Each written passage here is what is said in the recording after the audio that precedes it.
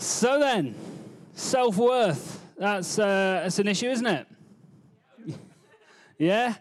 People struggling all over the place with self-worth and their own perception of themselves. Hands up if that's familiar. And it's not helped, if we're honest, is it, by everybody around us? It's not helped by the context that we're in as people, as a society. The systems and structures that make up the world, they don't appear to be particularly conducive to give us a high level of confidence in ourselves, do they? No. glad you agree. The world can actually, I don't know if you've noticed, the world can actually be a pretty harsh place. Yeah? Is that fair to say? And I talk about social media a lot. I don't use social media a lot, but I see the effects of social media a lot. And you know, what started off really as a nice way to connect with friends from school, remember that? When it was nice, has become sort of a sordid place of damaging messaging. No, it's not, it's facts. No cap, as the kids say. Oh. It's often used to tear people down, drawing comparisons and highlighting inadequacies. And did you know this as well? There are people whose apparent job it is, right? Their actual job, they're paid money, real money, to give the illusion of a perfect life and a successful life. They call themselves influencers. Yeah, you know that. And I can kind of see the original point behind influencers, yeah, to sort of, you know, inspire people to do better and all that sort of stuff. But the actual effect is much different. The actual effect on the ground, what we experience, is actually much different. Because I don't know about you, but I tend to, or have anyway, look at my life, and then we look at the supposed lives of these people on the internet, and then we draw a comparison, yeah? We draw a comparison, and if we're honest, we don't often come out on top in that comparison, do we? No? We don't often come out on top, and we end up thinking, well, actually, I'm not doing that well then, apparently. Apparently, I'm not doing that well, and our self-worth and our self-perception is damaged. It doesn't have to be influencers, does it? It could be friends, family, people that we know. And if we're not careful, we can be drawn into, even subconsciously, we can be drawn into a comparison game with other people. And comparing ourselves to others has one of two possible outcomes. Always and every time, one of two possible outcomes. Either we perceive that we're doing better, which leads us to pride, yeah? And who can remember last week that the Lord does not look upon the proud with favor? Do you remember that? It's on the podcast, if not. The other outcome from comparison is that we perceive that we're not doing as well, and so that leads us to a low self-perception. And so the comparison culture that we're almost forced into in society, it's not a good and productive aspect of our world. Do we agree? So good. That's good. We're on the same page. I don't know if you've ever been in this position, I know I have, where I just look around at the world, play this comparison game, and I just sort of conclude, you know what? I'm just not that great at this. I'm just not that great at this. I'm not that great at, I don't know, maybe life in general. Maybe I'm just not that great at my job, or I'm just not that good a husband or wife, or I'm just not that good a father or mother, or I'm just not that good a son or daughter. Maybe I'm just not that great. I have huge weaknesses in this area. We've lowered the tone now, haven't we? Yeah? We will build it back up, don't worry. I don't know if you feel weak or insufficient in any area of your life right now, maybe a situation that you're already in, or maybe something that you know that God is calling you into. I don't know if you're perhaps hesitant about that. But this weakness mindset, and we will open the Bible, this is pre-text, context, all right? This weakness mindset speaks to us, and it goes deep, and it can affect us. And if we're not careful, it wields a mighty power and control over us if we're not careful. Our emotional response to our own perceived weaknesses and insufficiencies can significantly affect the trajectory of our lives. I don't know if you've noticed this, but I'm going to show you how it works. Firstly, it speaks to our identity, yeah? It speaks to our identity. A weakness and comparison mindset and game speaks right into the core of who we are. Identity statements describe who we are, yeah? Not what we do, but they address the very core of our being. And so the weakness and comparison mindset speaks, I am weak, certainly compared to them. I am insufficient. I am not good enough. These are identity statements that a comparison mindset that leads us into. Secondly, it speaks to our ability. And so this is all about our skills and the proficiency that we have. And so we start to say of ourselves, I can't do that. Or I'm not very good at that, or I'm not as good at that as that other person. I don't have the experience for that. And finally then, it speaks into our purpose. When our identity and our identity that comes from comparison that results in an identity of weakness and insufficiency defines our perception of our ability, it begins to dictate what our purpose must be. I'm weak in preaching. I can't do it as good as Craig Groeschel, and so it must not be my purpose. When we allow the world to have the loudest voice in our lives, using comparison to highlight our weaknesses, our entire life and what God is calling us to can be completely derailed. And so the question is, if God is calling me into a specific purpose, but I have insufficiencies and weaknesses in that area, how can I do it? How can I do it? How can God cause something like that to happen? How does God strengthen the weak? And that's our question today. How does God strengthen the weak? I want to show us that the Word of God opposes the way the world speaks. And God speaks directly into our identity, into our ability, and into our purpose. Are you ready this morning to receive? Are you ready this morning to receive from God? He speaks directly into our weakness, and he completely overturns the false principles by which the world operates. Is that good? It's going to be fairly quick this morning. It's going to be whistle stop, all right? There's so much that can be said in this area, but we're going to go super quick and try and cram a lot in. So I hope you're making notes. Yeah?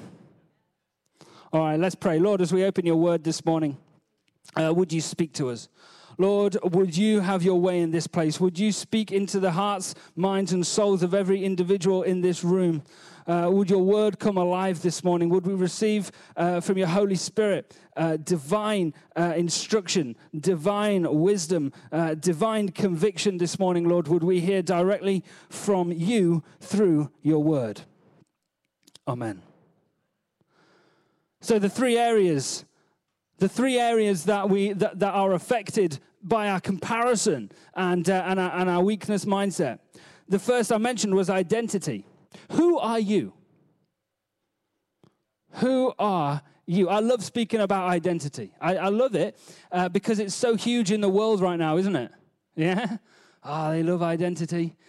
Identity is such a huge part of the world. There's a whole stream of politics all set up for it. It's amazing. Identity politics, which has, caused so much peace and harmony around the world. It's marvelous. But we're going to leave all that fun stuff out for today, okay? Because we're talking about identity in weakness. And so when we are told, and it could be by ourselves, it could be by other people, it could be by the enemy, it could be by comparison, but when we're told that we're weak and insufficient and not good enough, God speaks something different. God says differently. Romans 8:37, knowing all these things, that we are more than conquerors through him who loved us. That's different to what the world speaks over you. 1 John 3:1 says this, see what great love the Father has lavished on us, that we should be called, listen, children of God. And that is what we are. 1 Peter 2:9 says this, we are a chosen people. We are a chosen people, a royal priesthood, a holy nation, God's special possession. Someone in this place needs to hear this morning that you are God's special possession. That the God of the universe who flung the stars into the sky, who knows the details and the physics of everything on the big scale and has designed the intricacies of the small detail, you are his special possession. You need to know that this morning, because that is the identity that God speaks over you. Ephesians 2:10 says, for we are God's handiwork. We are created by him. He's put us together in a special way for a special purpose. Created in Christ Jesus to do good works, which God prepared in advance for us to do. This is what the Bible speaks over you. This is the identity that the Bible gives you, and there's much, much more. And so our question becomes, do I allow the world and the comparison and the social media and whatever else to define your identity? Or do you allow the one who created you to tell you who you are? Who is defining your identity? Who is defining your identity? We need to start here, because our question is, how does God strengthen the weak? But my Bible says that those who put their trust in God aren't weak to begin with. And so perhaps the question is almost redundant. And you might say, well, okay, that's cool, that's nice. There's some nice verses there, Dom, that you've spoken and that you've reminded us of. That's great. And, I appreciate God says, I'm not weak, I'm more than a conqueror, marvelous stuff, thank you. But practically speaking, I'm still going to struggle with what God has called me to do. Is that fair? Yeah? Is that fair? Let's temporarily amend the question. How does God cause those who he has deemed to be more than conquerors to actually be more than conquerors? Is that good? And so now we're asking the real questions, and we need to look for how God equips those he has called, and we're addressing ability. And I said identity, ability, purpose. And so we'll look at ability. What does God say about our ability to do that which he has called us to do? Our Bible reading plan this week. Who reads the Bible reading plan? Yeah, should be all of us. Just saying. It goes out on the social media. It's really cool. It's not very long. The idea is this. If you are someone who struggles to read your Bible daily, it's supposed to be a little encouragement, a little help to say, look, it's 3 verses. Just read 3 verses. Get some of the Word of God in you, because who knows that the world is speaking into you, and they have an influence over you. And so it's probably good if you allow the Word of God to have an influence over you as well. In fact, more so. Also. So our Bible reading plan this week, we're in Isaiah 40:41, and Isaiah 41 is a complex chapter. In fact, Isaiah as a whole is complex. It shows God's people, Israel, in the context of the nations around them, and so we have kind of a comparison type thing going on already, just in the subtext of Isaiah. And the book of Isaiah calls upon Israel, the people of God, to be a steadfast and consistent people of God, serving and blessing the nations around them. Yeah? That's what Isaiah is about. And God says this in Isaiah 41:10. So do not fear, for I am with you. Do not be dismayed, for I am your God. I will strengthen you and help you. I will uphold you with my righteous hand. And so we see this idea of God strengthening his people in this context, the Israelites, Hebrews, for something specific that he's called them to do. And he says that I will strengthen you. God knows that they are incapable. God knows that they are not capable of doing what he's asking them to do. And so that is why he tells them that he will strengthen and uphold them. The specific task and quest in question, God will strengthen them for it. That's what God promises. And I want to show us that the Bible has a multitude. In fact, the Bible really is filled with examples where God calls somebody to do something specific that they have no business doing in the natural because they have no skills for it. They're insufficient to achieve it. And yet God calls them into doing it anyway. And I'm going to highlight two of my favorites. Is that all right? Yeah? I'm going to highlight two of my favorites. The first, God calls Moses in Exodus chapter 3 and 4. And God calls Moses to lead his people out of slavery. Yeah? Do we know that? We're watching a great film at the moment. We started it. Apparently now we are a household. We're a household that watches the film over 2 evenings. Now? I never thought that would happen. What has happened? What has happened? But now we're watching a film, and so we started watching this film last night. It's called Exodus, Gods and Kings. Ridley Scott. Anyone heard of it? So good, so good. And we got about an hour in. It's 2.5 hours. We got about an hour in, and Sam was like, you know what? I need to go to bed. It's about 9:45.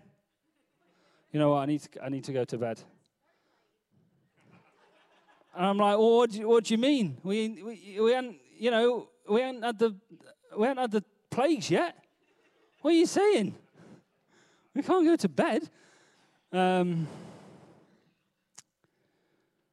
Anyway, that's just life. That's just the progression there. So, but anyway, so Moses is called by God to lead this people, to lead God's people out of Egypt. And God calls Moses initially to his plan to be the person that leads his people to freedom. And we see this initial call in Exodus 3 and verse 10. And God says this, "So now go, I am sending you to Pharaoh to bring my people, the Israelites, out of Egypt." And so God sends Moses on a mission. Do we know that? Yeah. In fact, we had a preaching series about all based in Exodus last year. And so this should be familiar. But Moses suffers from deep insecurities and insufficiencies when he compares himself to other people. Moses doesn't hold up. That's the reality of the situation. I'll show you. Exodus 4 and verse 10. Moses said to the Lord, "Pardon your servant, Lord. I have never been eloquent." Right? So he's asking Moses to go and speak to a king. And Moses says, "I've never been eloquent. Neither in the past nor since you have spoken to your servant. I am slow of speech and tongue." God is asking someone who can't speak to go and speak to the king.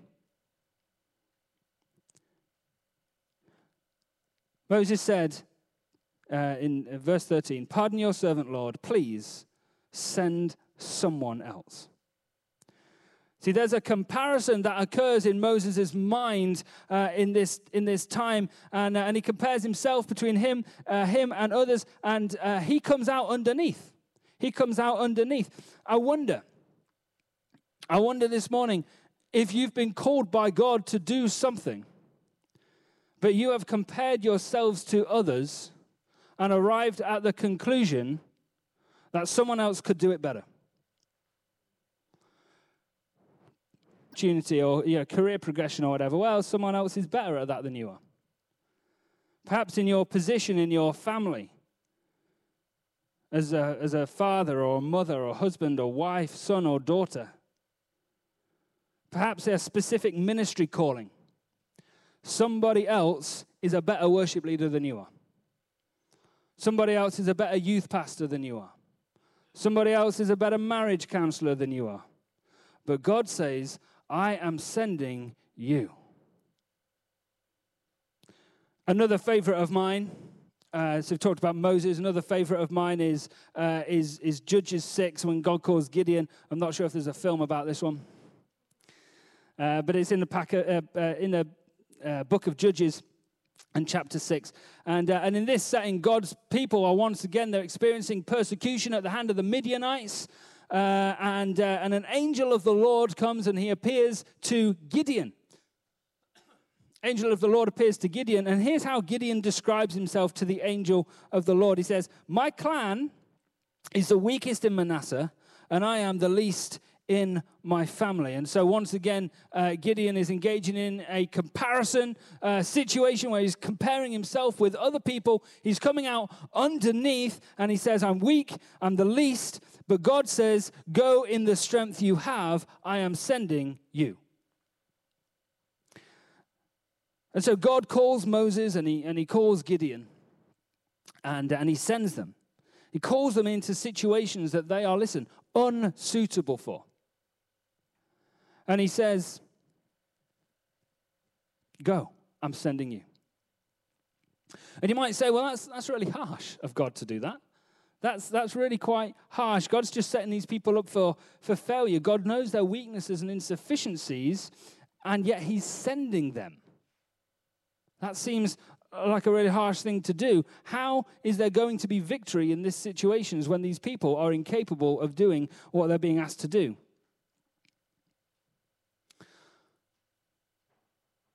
But here's what God says to Moses. "I will be with you, and this will be the sign to you that it is I who have sent you. When you have brought the people out of Egypt, you will worship God on this mountain." God says, "I will be with you."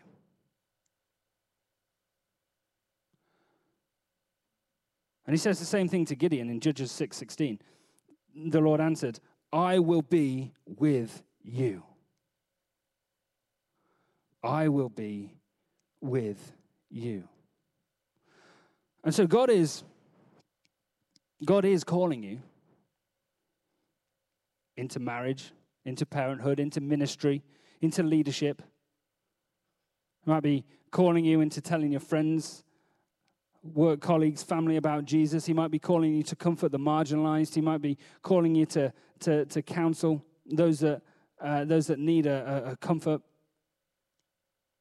And your response might very well echo the responses of Moses, Gideon, David, countless others throughout the Bible and throughout church history as well.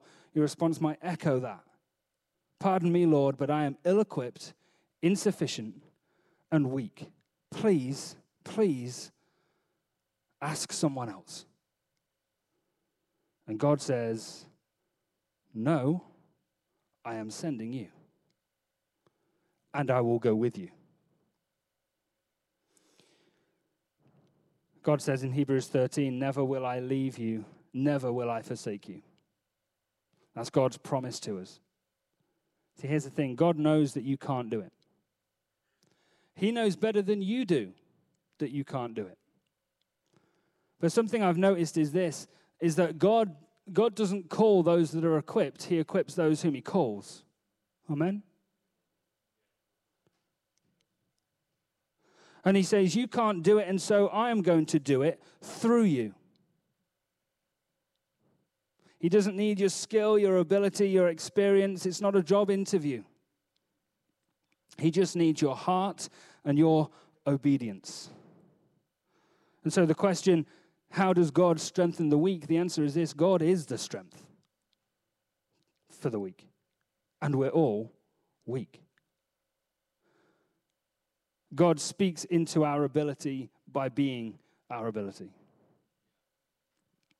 And so the final element then, this idea of purpose. When the world speaks into our identity and our ability ends up defining what our purpose must surely be, because what we've determined we're capable of doing determines our purpose.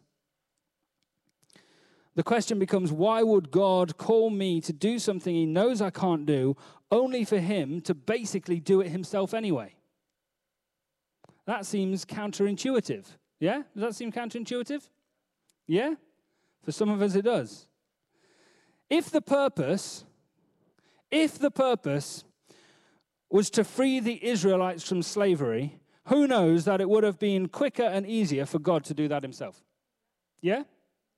Yeah, we didn't need Moses, we didn't need the plagues. Could have just done a finger click or something of that nature and free Israelites. Yeah? Do we know that God is capable of that? If the purpose was to give victory to the Israelites over the Midianites, who knows that it would have been quicker and easier for God to just do that himself. Again, a few thunderbolts maybe, striking people down. We didn't need to involve Gideon. Yeah, he could have just stayed on the threshing thing, doing his grapes or whatever he was doing. Yeah? Who knows that would have been easier and that God is capable of that? Yeah? And so if those things that we've said, delivering the Israelites from slavery and giving victory to the Israelites over the Midianites, if they were the key purpose, then absolutely we didn't need the other people. But what if those things aren't the actual primary plans and purposes of God? What if those tasks weren't the actual purposes of Moses and Gideon? What if there is a purpose that God has in mind that is significantly higher and far more important? What if the tasks and the plans and the purposes and the objectives that we currently see as the main thing are in fact not the main thing? Romans 11:36 says this. For from him and through him and for him are all things. To him be the glory forever. Amen. Isaiah 43 verse 7 says this. Bring my sons from afar, my daughters from the ends of the earth. Everyone who is called by my name, whom I created for my glory, whom I formed and made. John 15:8 says this. This is to my Father's glory, that you bear much fruit, showing yourselves to be my disciples. We tend to think that our purpose is task-based, but there's a theme, there's a thread running through these verses, in fact, the entire Scripture. We tend to think that our purpose is task-based, to achieve a particular thing, or to accomplish something very specific. It could be freeing the Israelites from Egypt. It could be to bring down the walls of Jericho. It could be leading people into the promised land. It could be establishing the best youth ministry. It could be being the best life group leader. And all these things are great. All these things are great. But these things are secondary purposes to our actual purpose. These things are secondary to our actual purpose because every single one of us has, in fact, the same purpose in this world. The same purpose. We have different ways that we're called to outwork it, but your purpose is the same as mine, and it's the same as Moses's, and it's the same as King David's. Our unified purpose is to bring glory, worship, and honor to God. That's the purpose. Primarily to worship him and give him praise and honor, and then to lead other people to him, showing other people his wondrous love so that they too may glorify, worship, and honor God. That is the reason that we were created. These are the facts. We've all been given different ways, but we need to know that our first call as creation is to bring glory to Creator. 1 Corinthians 10:31 says, so whether you eat or drink or whatever you do, do it all. Listen, whatever you do. Whatever you do. And Paul, I love that Paul lists two things, and they're just normal things. They're not like the big things, are they? You know, whatever you do in your youth ministry, whatever you do in your church ministry. No. In the basics of eating and drinking, forget all that stuff. In the basic and everything else on top, but in the basics of eating and drinking, whatever you do it all for the glory of God. Our entire lives are focused around bringing glory to God. And so the question then is, what has that got to do with God strengthening the weak? Which is where we started, yeah? Are you still with me, church? Got a bit of a cough occurring. What has that got to do with God strengthening the weak? Well, the reality is God calls the least likely to accomplish the seemingly impossible. Have we demonstrated that throughout Scripture? And it's impossible because they're ill-equipped, insufficient, and weak. And the reason is this, so that there can be no doubt whatsoever.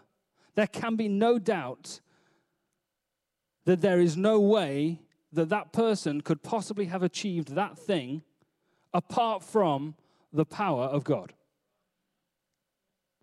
It was not possible for Moses to lead his people out of slavery apart from the power of God. It was not possible for Gideon to lead the Israelites into victory apart from the power of God. And it is not possible for you to do whatever God is asking you to do apart from the power of God. And so when we do step out and step into what God is asking of us, and the impossible becomes reality, we are displaying the awesome power and might of God and directing all glory to Him. Amen? Which is the entire reason for our existence. Can I bring you the opposite side of that same coin? Because it's going to be harsh for you. Is that okay? You ready for that? Because I want to bring you the opposite side. When we place arbitrary limits, church, on what we're prepared to step into, because we're too busy focusing on what we might be able to accomplish in our own strength and by our own ability. When we say, I'm not doing that because I can't see how I can do that. I don't have the skills to do the thing. Let me tell you this, we're robbing God of the opportunity to receive the glory He deserves.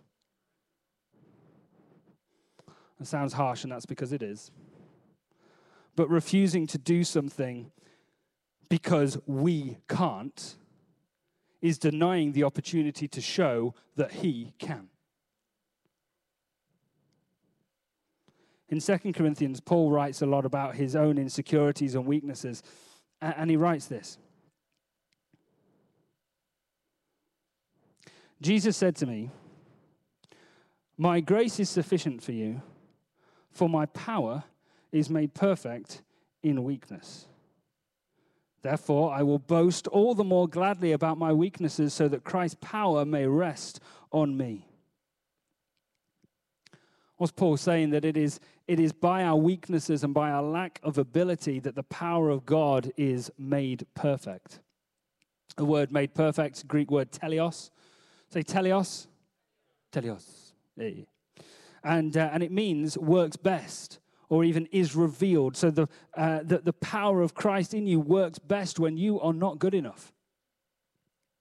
Because He is with you, and His power will be evident, and all glory will be given to Him. And so this is what I find amazing and incredible. And I've seen this outworked in my own life just countless times. Because if we understand and accept that our true purpose is to glorify God, giving Him honor and praise, helping to showcase His mighty grace and love and leading people to Him, then listen to this. Our weakness and our insufficiencies actually become the greatest tool we have to achieve our purpose. Our weaknesses actually become our biggest strength. Because it's in that place where the power and the might of God is evident and is evidenced, and that is our purpose. And so how does God strengthen the weak? Let's recap. Firstly, He speaks directly to our identity by telling us who we are and whose we are. He dictates our value, our worth, the core of our being, as the one who created us and breathed life into us. Secondly, He speaks to our ability by equipping us for the mission that we're on, primarily equipping us with Himself by never leaving nor forsaking, by going with us and going before us, and by working through us. But then finally, and most importantly, God speaks to our purpose by reminding us that our purpose primarily is not to accomplish secondary quests, but to use those secondary purposes, which highlight our inadequacies, to accomplish our true primary purpose of bringing glory to Him.